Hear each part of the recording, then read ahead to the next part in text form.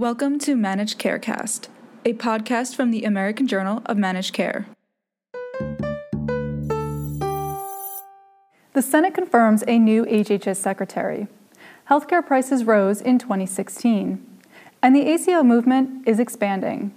Welcome to This Week in Managed Care. I'm Laura Jost. Alex Azar is the new HHS secretary, following Wednesday's bipartisan confirmation vote. He replaces Dr. Tom Price, who resigned in September. The former Eli Lilly executive said he opposes the Affordable Care Act as a matter of policy. But during his confirmation hearing, he offered some praise of former Secretary Sylvia Matthews Burwell for her efforts to bring a transition to value-based care. Azar was a deputy HHS secretary under President George W. Bush and a former clerk to Supreme Court Justice Antonin Scalia. One of Azar's early tasks will be overseeing requests at CMS to require Medicaid recipients to work. A lawsuit was filed Wednesday to block the first waiver approved for Kentucky. Drug prices, along with prices for surgery and emergency department visits, are driving up healthcare costs, which rose faster in 2016 than they did in the previous 5 years. That meant Americans spent more on healthcare last year, even though they used about the same amount in services, according to the Healthcare Cost Institute. The report is based on data from 4 major insurers: Aetna, Humana, United Healthcare, and Kaiser Permanente. Said HCCI President Niall Brennan, "It's time to have a national conversation about the role of price increases in the growth of healthcare spending. Despite the progress in recent years on value-based care, the reality is that working Americans are using less care but paying more for it every year." Prescription drug prices grew 27% between 2012 and 2016, despite flat costs in generic drugs and less use of branded medications.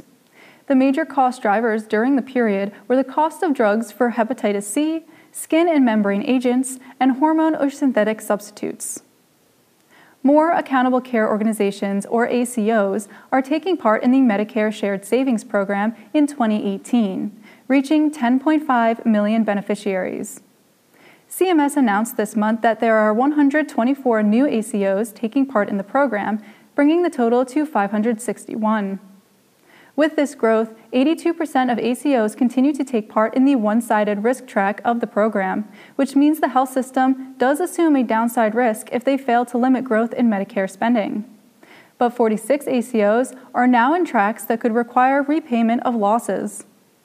Cliff Gauss, president and CEO of the National Association of ACOs, said CMS needs to improve the program so more ACOs are willing to take on downside risk. Said Gauss, "ACOs play a critical role in transforming our nation's healthcare system through value-based care. The growth of ACOs in 2018 shows the continued commitment from the administration to increase value in the Medicare program through ACOs." Will Sanofi's PCSK9 inhibitor Praluent regain an edge in the quest for market share? We will find out on March 10th when results for the Odyssey outcome trial are presented at the American College of Cardiology scientific session. Last year, cardiovascular results for Amgen's Repatha showed a cardiovascular benefit, but one that fell short of what payers were expecting. So far, physicians tell AJMC that they still have trouble with prior authorization for both cholesterol-lowering medications. A study published this month from Penn Medicine showed patients have trouble gaining access even when they have familial hypercholesterolemia, a genetic condition that should lead to easier access to the drugs. Other highlights expected at ACC include new data from the CANTOS trial in type 2 diabetes, more data on the role of SGLT2 inhibitors in patients with heart failure, and information on the role of artificial intelligence in reducing healthcare costs. For more, visit ajmc.com. Patients with cancer want their doctors to ask about where they want to be for end-of-life care, according to a new study. The Journal of the National Comprehensive Cancer Network received surveys from 203 cancer patients and found that comfort is extremely important to those nearing the end of life.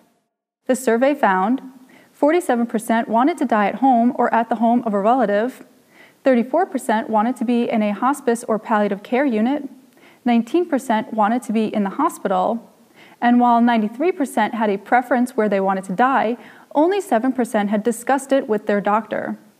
The survey results showed family and support networks are key because 41% of patients had discussed their wishes with those closest to them. AJMC will present a live webinar on January 31st with leading oncologists to help physicians understand the requirement of the Medicare Access and CHIP Reauthorization Act. The broadcast, implementing the merit-based incentive payment system for improved population health, will appear at noon, 3 p.m., and 6 p.m. Eastern. To register, visit ajmc.com. For all of us at the Managed Markets News Network, I'm Laura Jost. Thanks for joining us.